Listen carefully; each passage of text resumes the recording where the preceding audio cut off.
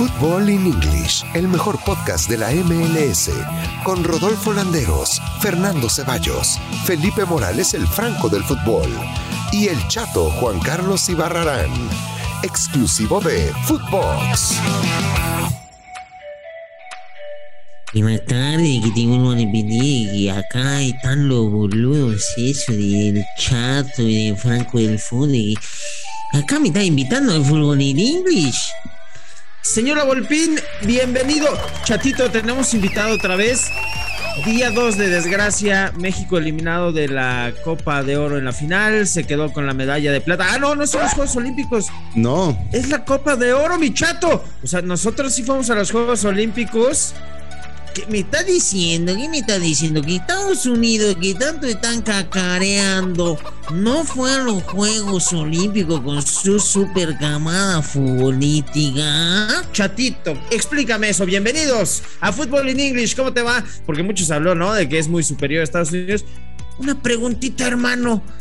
¿Por qué yo cuando me desmañano no veo a Estados Unidos en el fútbol?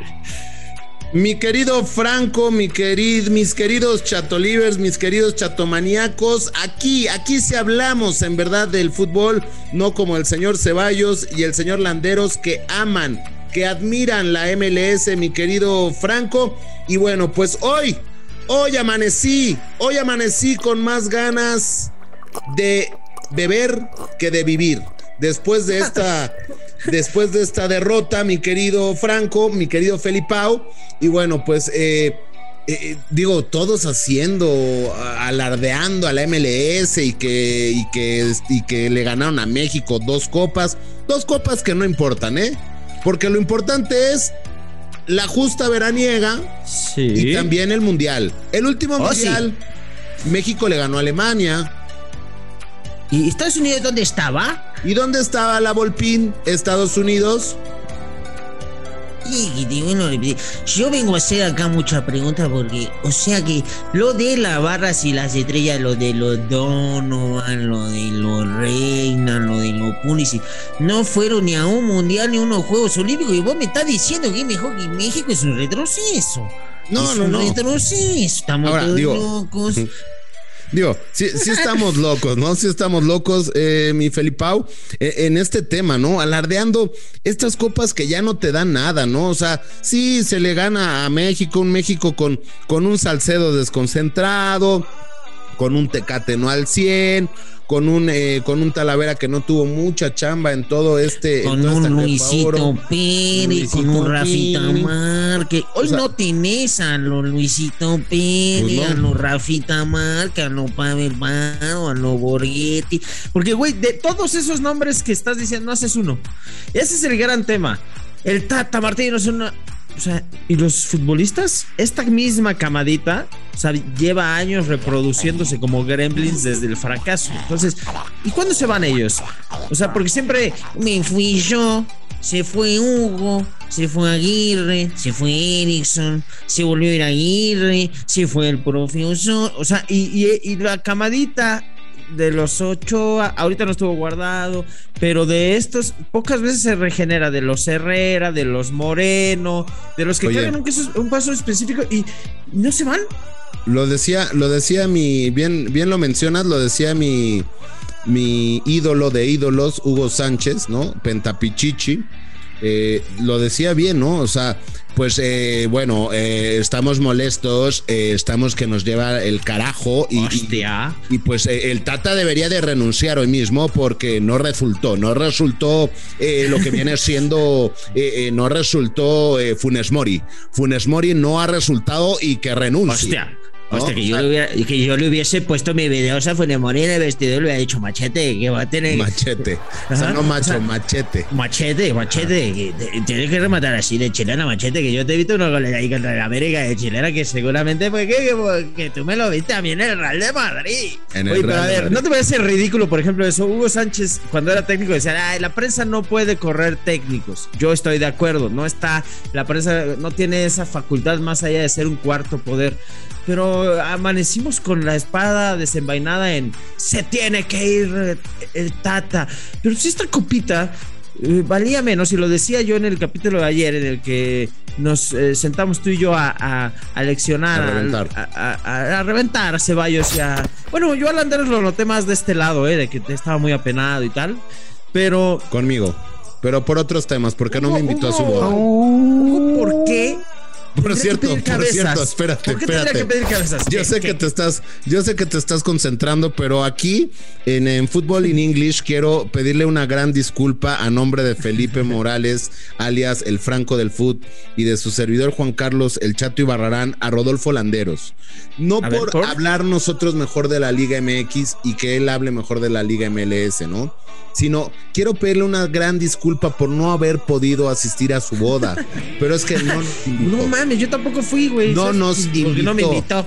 No nos invitó, ¿no? Una disculpa por no haber ido. Pero continúa con el tema de Hugo Sánchez. Tan grande su odio por apoyar a la... Ojo, que ayer tampoco es que había muchos exponentes de la Liga MX, O sea, este fracasito se lo cuelgan más los que están allá, en el viejo continente, ¿no? Porque muchos, como Edson, como Herrera, como el propio Tecatito, no dan el do de pecho, nada más y nada menos. Pero yo te decía de Hugo, o sea, Hugo Sánchez, desde el escritorio hoy, retratándose a sí mismo y diciendo que si no está capacitado, Florentino tiene mi teléfono y que se lo pase a la Comisión de Selecciones Nacionales, porque yo puedo ir o al Real de Madrid o a la selección, porque a mí me sacaron de la selección mexicana por no ir a los Olímpicos. Pues sí, y no fue.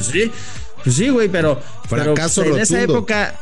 En esa época la prensa, y me acuerdo perfecto, fue muy filosa con Hugo cuando no clasifica a aquellos juegos con Landín y compañía y Villaluz y Santiaguito Fernández. Que son del nivelito de Salcedo, O sea, esos que te acabo de comentar a manera de risa, que no le hacían gol ni al Arcoiris ni a Haití, son igualitos a Salcedo. O sea, lo de Salcedo de verdad, si tiene catadura moral, debería decir: señores, yo doy un paso al costado, no puedo más en esta selección. O sea, güey, si no te da, no te da. ¿De verdad?